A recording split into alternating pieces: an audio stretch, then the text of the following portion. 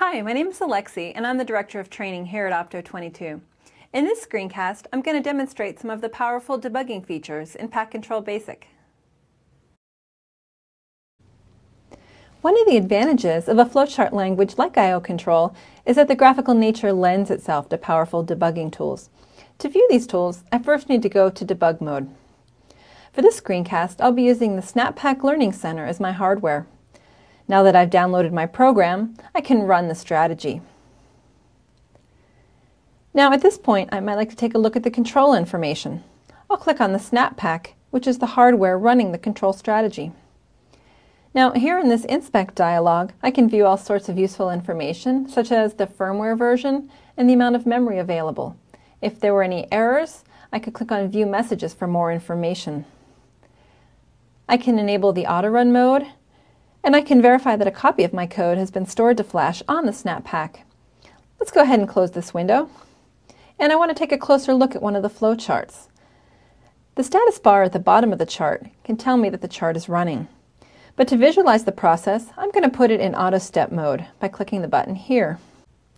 Normally, the chart logic runs much faster, but in auto step mode, I/O Control slows down the process so you can see each block being highlighted and you can follow the logic flow. For example, it's easy to see when the tank level becomes too high. This visual method of debugging makes it easy to spot logic flaws. You can also use a breakpoint to stop the logic at any location. Let's say the pump's not turning on. I can place a breakpoint that'll stop the logic right before the pump should turn on. I/O Control will pause right before executing the commands in that block. At this point, I have several choices. I'm going to click on the Step Over button. I/O Control will execute all of the commands in that block and then move on to the next block. Each time I click the Step Over button, I advance to the next block. Alternatively, I can click on the Step Into button. This allows me to run the commands one at a time. Each time I click the button, it executes another command.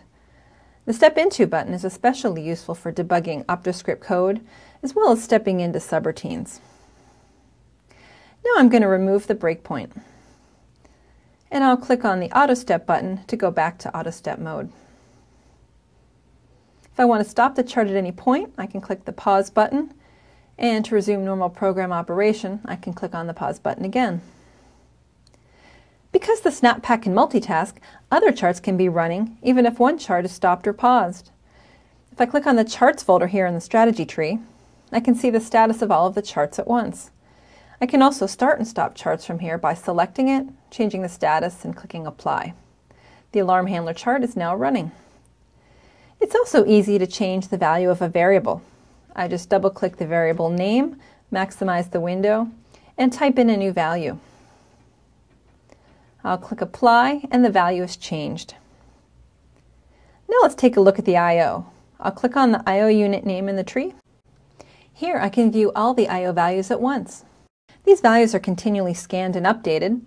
For example, if I turn on a switch, I can see it turn on. If I let it go, I can see it turn off. If I rotate my potentiometer, I can see that update as well. You've probably noticed there are two columns of values. The X value, which stands for external value, is the value of the hardware, the I/O. I value stands for internal value, and this is the software value. Having these separate values is very useful for software simulation and debugging, and also for forcing outputs. Speaking of which, let me show you how to do that now. I'll select a digital output, maximize the window. Now I'm going to change the X value to on and click Apply.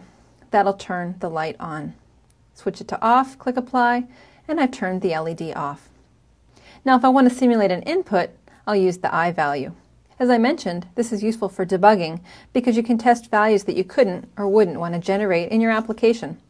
I'll select the tank level input here, maximize the window, and I'm going to disable communication. This breaks the link between the hardware and the software values. Now the X value still changes as I turn the potentiometer, but the I value doesn't update. I can now change the I value to something such as 9,900 gallons. When I do this, my strategy thinks the tank level's too high, and it turns on the drain and it turns off the pump. Much easier than actually generating that value. Let's look at one last feature. What if you wanted to look at a few variables and I/O points at the same time? I could open a bunch of windows each time, but a better option is to use a watch window. I'll go ahead and open up one I've created. You'll see I've got analog and digital points as well as float variables.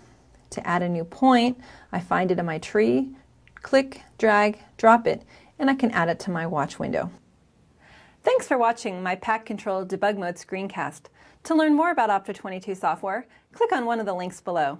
And be sure to check out the other screencasts in the Learn section of our website. See you next time.